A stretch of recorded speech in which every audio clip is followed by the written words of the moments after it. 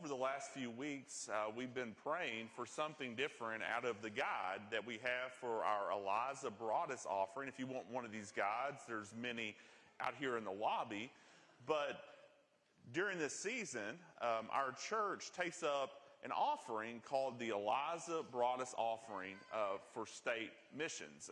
Our church goal is $1,800. If you'd like to give to that, it's not too late. There are envelopes out there also in the lobby. But along with that, we have a season of prayer. And today what I'd like us to pray for is something called crossover. And that is an evangelistic effort that Kentucky Baptists do every year along with our annual meeting, which is coming up here in Bowling Green in about a month. And as we pray for this, as we pray for the communities in Bowling Green to be reached with the gospel, let's pray for our own community to be reached for the gospel. We're seeking to minister to our community using an outreach this Christmas season called Affordable Christmas. And we'll talk more about that later on. But it is a way to show the love of Christ and then also to share the love of Christ. And really, when you think about it, every single day, God has commissioned us as missionaries to tell people about Jesus. So let's ask God for boldness also in prayer for us to step out and to share Christ just in our everyday lives. What Christians are going to be doing with this crossover event is really what we should be doing every day in our own community. So let's go to the Lord in prayer. And let's first ask for help with this crossover ministry that they're going to be doing about a month from now in Bowling Green, that God would open up hearts and give opportunity for conversation about Jesus, and lives would be truly changed. Pray for that.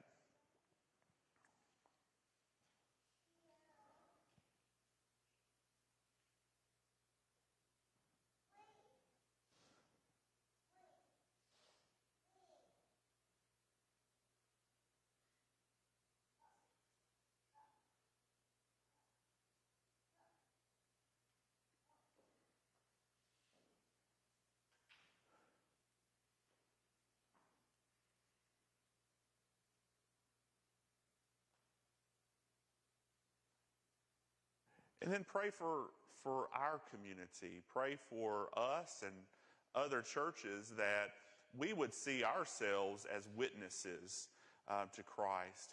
And we'd be willing to open up our mouths to talk to others about Jesus right here where we're at. And that God would use things like the Affordable Christmas ministry for us to share about Him to others.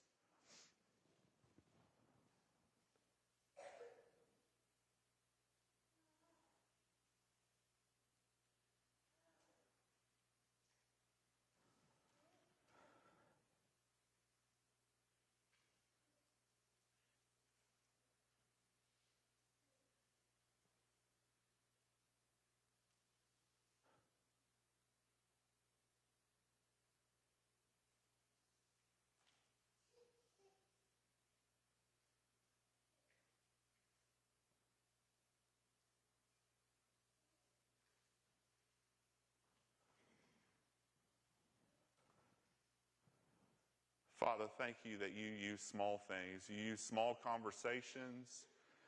You use everyday circumstances to use us to tell other people about you. And I pray that you would just widen our vision about sharing about Christ, and you would help us to see the opportunities that you give us every single day. And I pray, Lord, that you would open up those opportunities. And I pray that when we would recognize those opportunities, I pray that we would step through boldly and be willing to minister to somebody in the name of Christ and to tell them about Jesus in the name of Christ with love on our hearts. Use different ministries that we have for that purpose.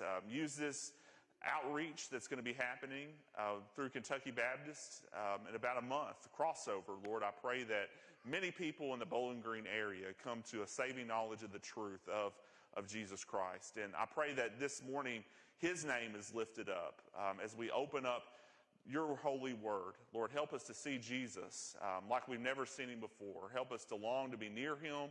Help us to long to know him more and to live our lives more for him. And it's in Jesus' name that I pray. Amen.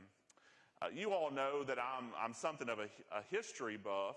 And one of the leading figures of our time is Queen Elizabeth II, who just died last month. And after she died, I decided that I'd listen to an audiobook biography about her life. And I was listening to the introduction, and I found an interesting story that happened with her. So they were setting up for some type of royal dinner where there would be dignitaries coming to eat at Buckingham Palace with her, probably other representatives of the royal family. And of course, at a dinner like this, they're only going to serve the best, and they're only going to use the best dishes to serve the dinner.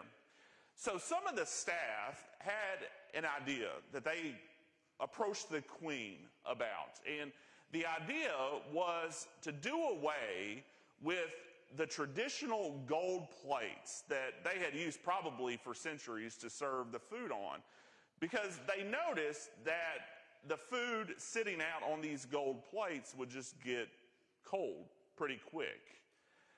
Her response, I thought, was really creative. And it really kind of accentuated the reason for this type of dinner anyways. It wasn't just for entertainment. It wasn't just so people could have a good experience. It wasn't for customer service. It was really to represent the British people. That's really what the crown is for. Doesn't have any real power in England. It's to represent the king or the queen, is to represent the British people. And Queen Elizabeth always remembered that.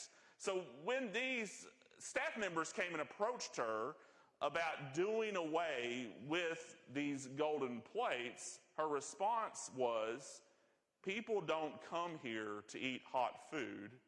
They come here to eat on gold plates. And I thought that was so creative, and is just a reminder, really, what I was thinking about, how this connects with what we're talking about today, about how we treat Jesus Christ, our true King.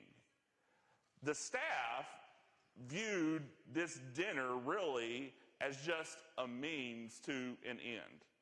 They had started to think about this in terms of, well, let's just have a good dinner for these guests to have a great experience, and they weren't thinking about the deeper message that they were sending by wanting to do away with these gold plates. And how often do we treat Jesus Christ not as the end, but as just the means, where we just want a good experience in our life, rather than remembering that he is the end. He is the goal of everything. So sometimes the way that we treat Jesus is kind of like this. We want better values and morals. So we come to church, we come to Jesus saying, improve me, Lord. I want better values and morals, or I want to know some structure and habits for my life to live a better life, my best life, or how can my family be the best that I can be? And we find that in the Bible. We find that coming to church. Now, what's wrong with that? Wanting values and wanting to be our best and wanting structure. Nothing, except for if that's all that we want, we've turned Jesus in just to the means to get what we want rather than the end, rather than the goal of everything, our life. And Jesus refuses to be just the means to our goals, to our wants. He has to be our everything. So this morning we're going to start a new sermon series about that, about who Jesus really is. Sermon series is called The Seven. Jesus in his own words. In the Gospel of John, Jesus gives 7 statements about who he really is. All of these statements start with the words, I am. He identifies himself. This morning we're going to learn how Jesus is the bread of life. I am the bread of life. If you have your Bible, I invite you to turn with me to John's Gospel, chapter 6, and we're going to be focusing on verses 22 to 35, though we'll talk a little bit more about the rest of the chapter as well. John chapter 6, verses 22 down to verse 35. The next day, the crowd that had stayed on the other side of the sea saw there had been only one boat. There, they also saw that Jesus had not boarded the boat with his disciples, but that his disciples had gone off alone. Some boats from Tiberias came near the place where they had eaten the bread after the Lord had given thanks. When the crowd saw that neither Jesus nor his disciples were there, they got into the boats and went to Capernaum looking for Jesus. When they had found him on the other side of the sea, they said to him, Rabbi, when did you get here? Jesus answered, truly I tell you, you are looking for me not because you saw the signs, but because you ate the loaves and were filled. Don't work for the food that perishes, but for the food that lasts for eternal life, which the Son of Man will give you, because God the Father has set his seal of approval on him. What can we do to perform the works of God? They asked. Jesus replied, this is the work of God, that you believe in the one he has sent. What sign then are you going to do so that we may believe, so that we may see and believe you? They ask. What are you going to perform? Our ancestors ate the manna in the wilderness, just as it is written, he gave them bread from heaven to eat.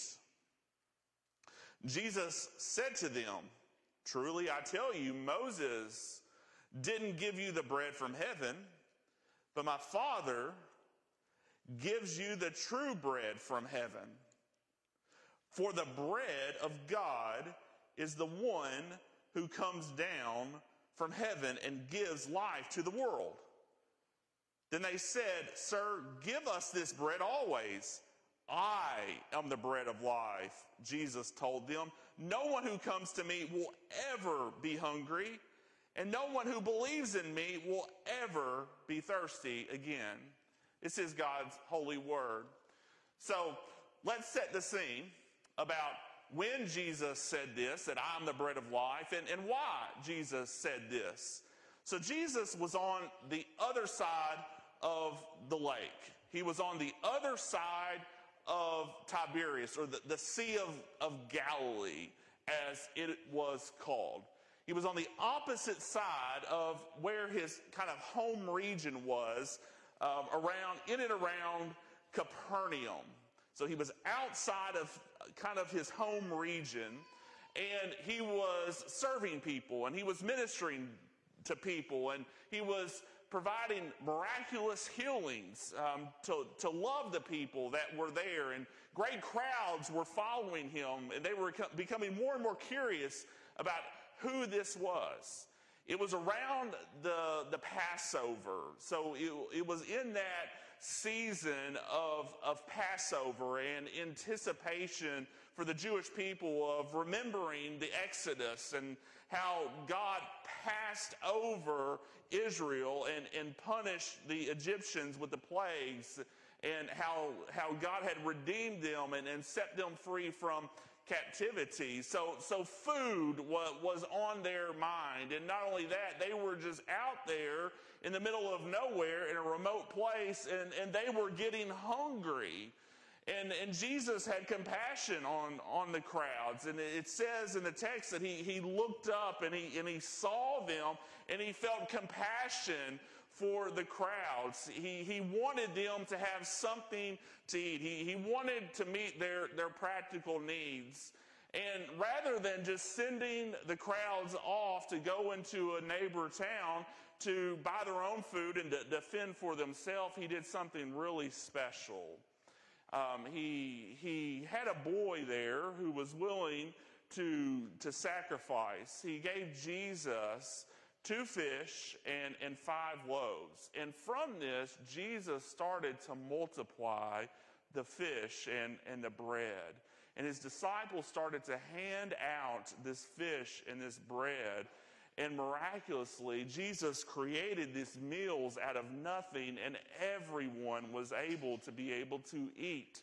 And they had much more left over. And it's one of Jesus' greatest miracles, the feeding of the 5,000. And it was probably more than 5,000, because in the text it says 5,000 men, but that wasn't even counting women and children who were there in the crowd eating the food that Jesus had provided for them.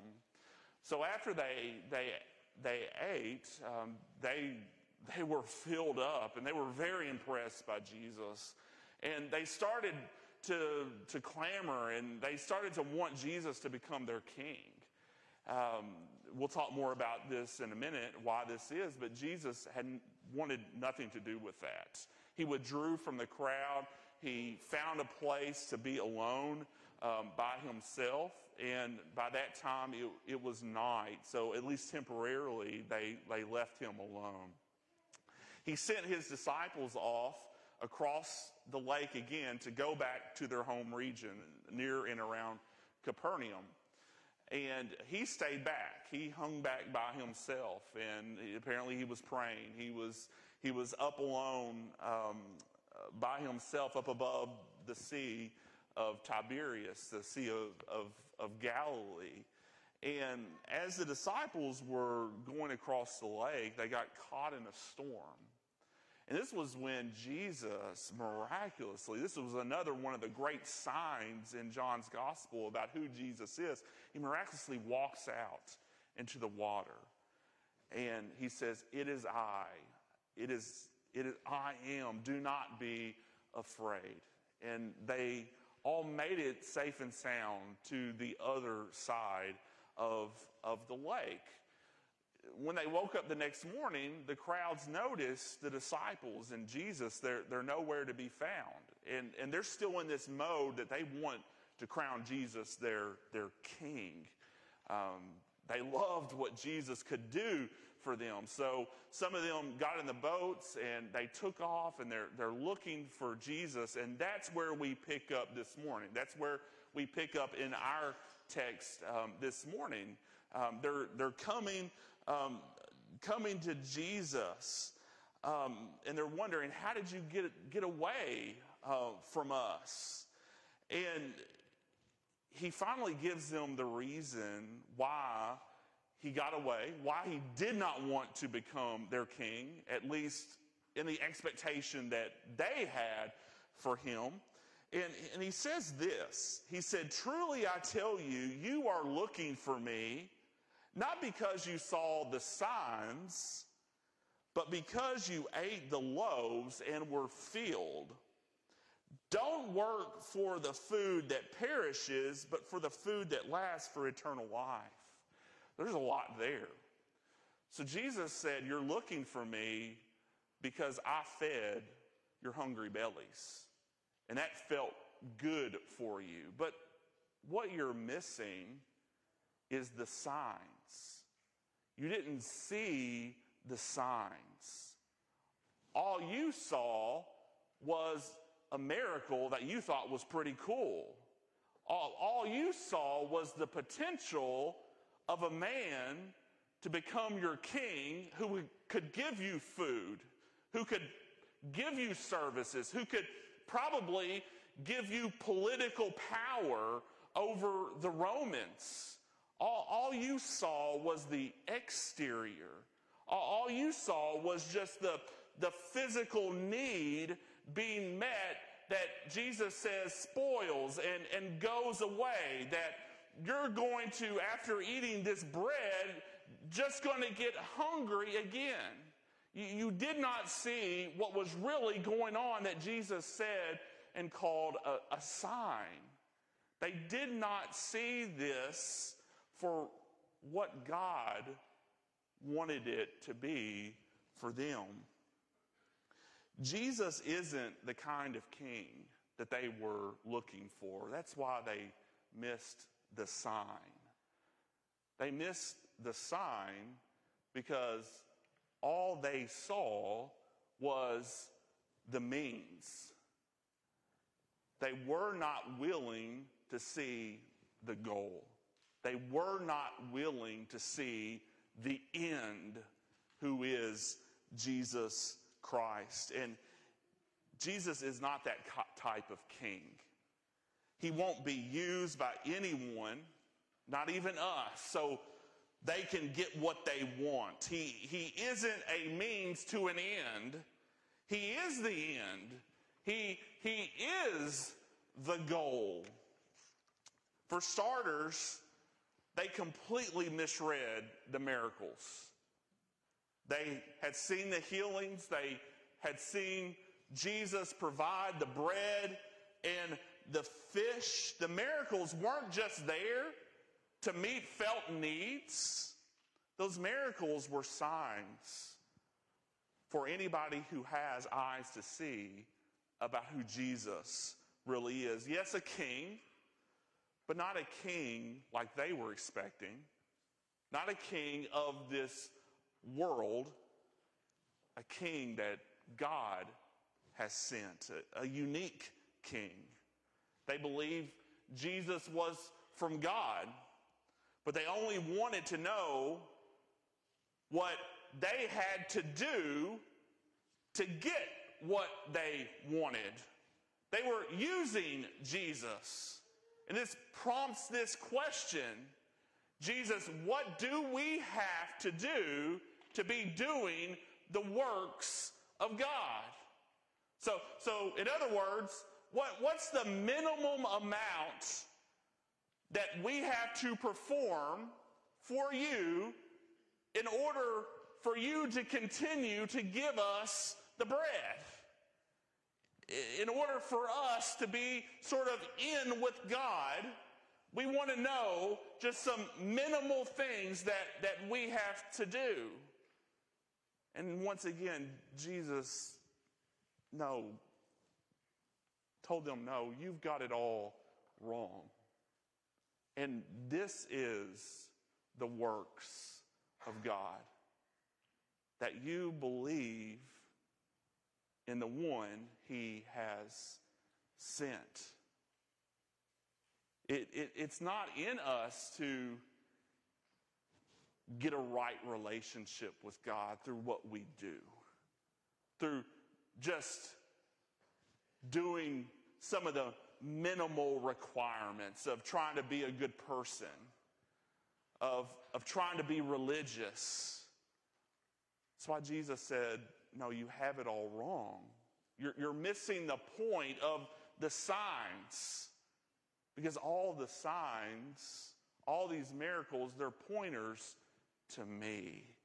They're pointers to me. And if you want a right relationship with God, you need to recognize that your greatest need isn't physical. It's not in the bread. It's not social. It's not having a political king. It's me. It's spiritual. If you want to be right with God, if you want peace with God, believe in me, the one whom God has sent. Isn't that freeing to us? Isn't that freeing to know that a right relationship with God doesn't come through what we do, but through trusting in the one he has sent? It's through grace. It's by faith alone that we can be saved, that we can have a right relationship with God, because he's already performed all that we have to do to be right with God. Only he doesn't make us do it. He's already lived a sinless life. He's already died our death on the cross, and he's already risen from the grave. If we want to be right with God, all we have to do is believe in the one he has sent.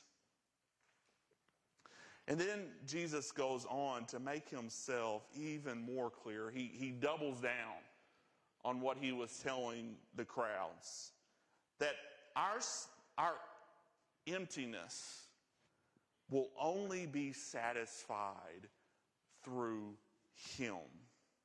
Let's read verses 30 through 35 again and focus in there. What sign then are you going to do so we may see and believe? They ask. What are you going to perform? Did you notice what they did? They went from asking Jesus, what do we have to perform? What are the minimal requirements that we have to perform in order to be in with God? Hearing Jesus say, believe in me. Then they flip-flopped and said, now what are you going to perform? Okay, Jesus, if you're that important, if we have to place all of our hopes in you, then prove it to us. Prove it that you can deliver. And they go back into the Old Testament. Remember, it was around Passover time, and they bring up Moses. Our ancestors ate the manna in the wilderness, just as it is written, he gave them bread from heaven to eat. So they remembered Moses, and they thought, well, Moses performed. He gave them manna. This was a flaky, bread-like substance that came down from the sky in the Old Testament when the Israelites were wandering around in the wilderness. And they said, well, Moses met the Israelites' needs. Why can't you do this for us, Jesus? We want to see some proof about what you're saying. If you're that important, Jesus gives them something even better than just another miracle. Jesus said to them, this is verse 32, truly I tell you, Moses didn't give you the bread from heaven, but my Father gives you the true bread from heaven. For the bread of God is the one who comes down from heaven and gives life to the world. They said, Sir, give us this bread always. I am the bread of life, Jesus told them. No one who comes to me will ever be hungry, and no one who believes in me will ever be thirsty again. No, Moses did not give you this bread, Jesus said. He gave you physical manna, but Moses could not meet your deepest spiritual hunger.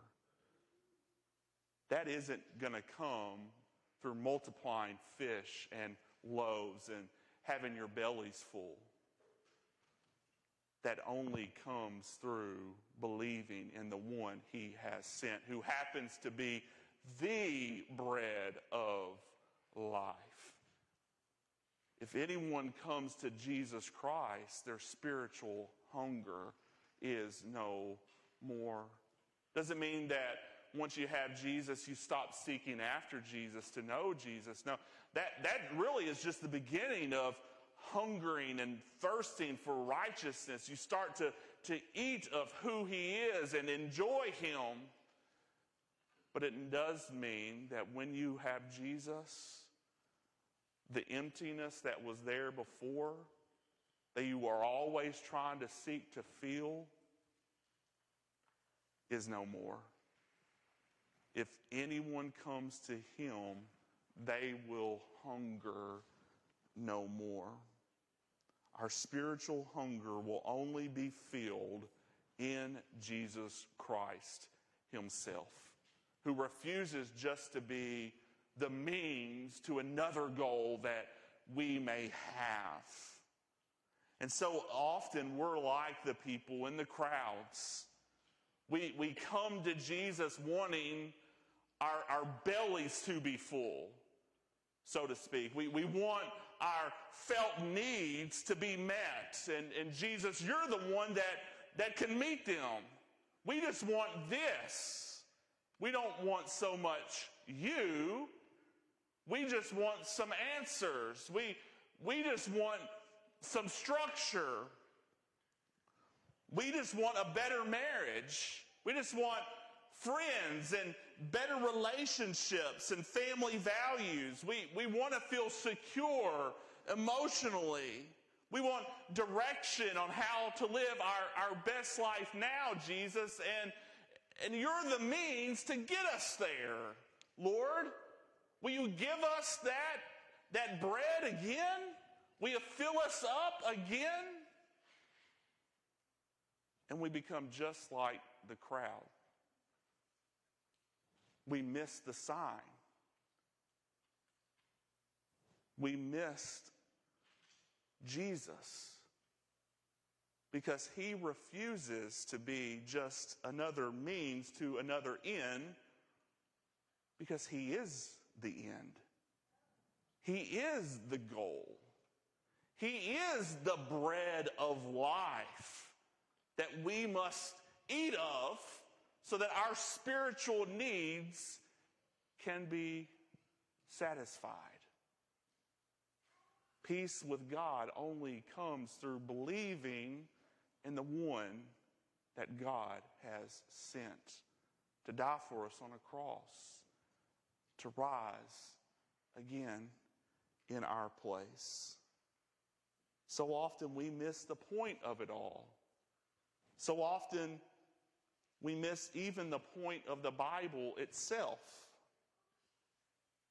It isn't that we would have our bellies full of good things that God may give us. Those are secondary. Live with good values, to be a stable, successful person, or to have the best family life possible. The point of it all is God himself, being right with God himself through his Son, Jesus Christ, the bread of life.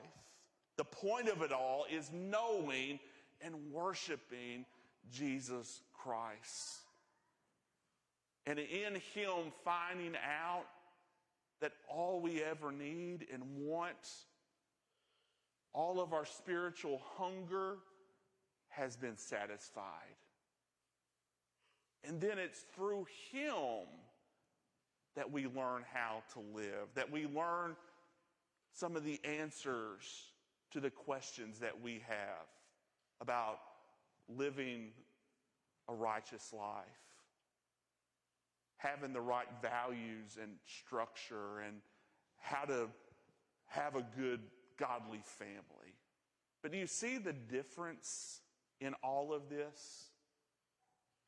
The difference being either Jesus is just the means that you are using to reach some type of goal or felt need that you may have for yourself, or he is the goal. And everything else revolves around him. He becomes the center of everything in your life. And it's all because of the cross. And this is important to understand because we can either live lives where we view God as in our debt. Jesus, I'll do X, Y, and Z for you. I'll do a few minimal things for you. And in return, Lord, make me right with you. Give me this. Or we can understand that Jesus gave it all for us. So there's nothing that God cannot ask of you and me. If it's all by God's grace, we're called to surrender it all for Jesus Christ. We can never earn this or deserve this. He's already paid it for us. Is that what you want today? I hope that it is. And if you already have that, Jesus Christ, I hope that you will double your efforts to love him and to seek him and to serve him today. I hope that you'll be one that is hungering and thirsting for him and his righteousness, eating the bread of life that has come down from heaven so that you could have a right relationship with God. Let's go to him in prayer.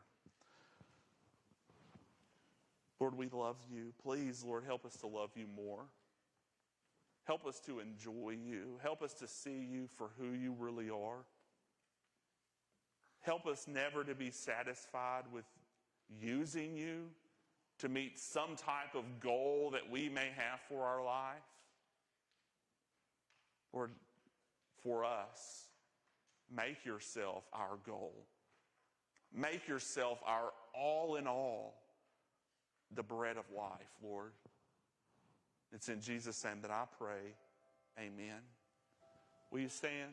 And will you worship the bread of life? And will you do whatever he's leading you to do today?